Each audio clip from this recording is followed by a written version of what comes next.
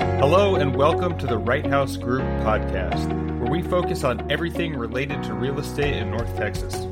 We aim to answer some of the most common questions that we're coming across in today's market.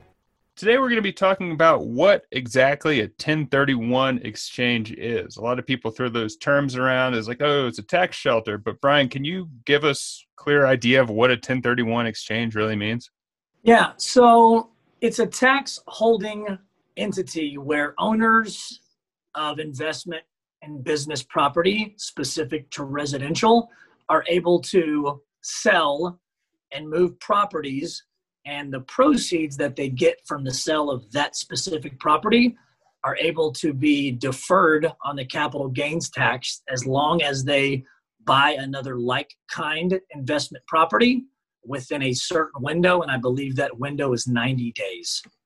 And I think that actual profit or money has to never be within your hands. Like, you have to have a third party hold that money while you're identifying the new property. So what happens is when the sale of the current property is done, normally the proceeds would go back to the consumer to their bank account. The money actually has to be deposited into the 1031 holding exchange. And then when the new property is bought, it has to be withdrawn and emptied from that exchange. So that's how they document the paper trail. And then also there is a statute on the time frame. I don't know for certain, but I believe it's 90 days. And the property that they are selling and buying, they have to be like kind and similar in nature. And I think you said this, but just to be clear, am I able to do that on my primary residence to get around paying taxes? No, sir. It is for investment properties, aka non-owner occupied.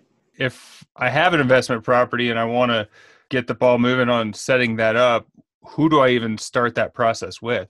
I think that's a great question. I would start with a tax professional, specifically to a CPA, and they can probably guide you in the right direction of legal counsel who can help you at that point.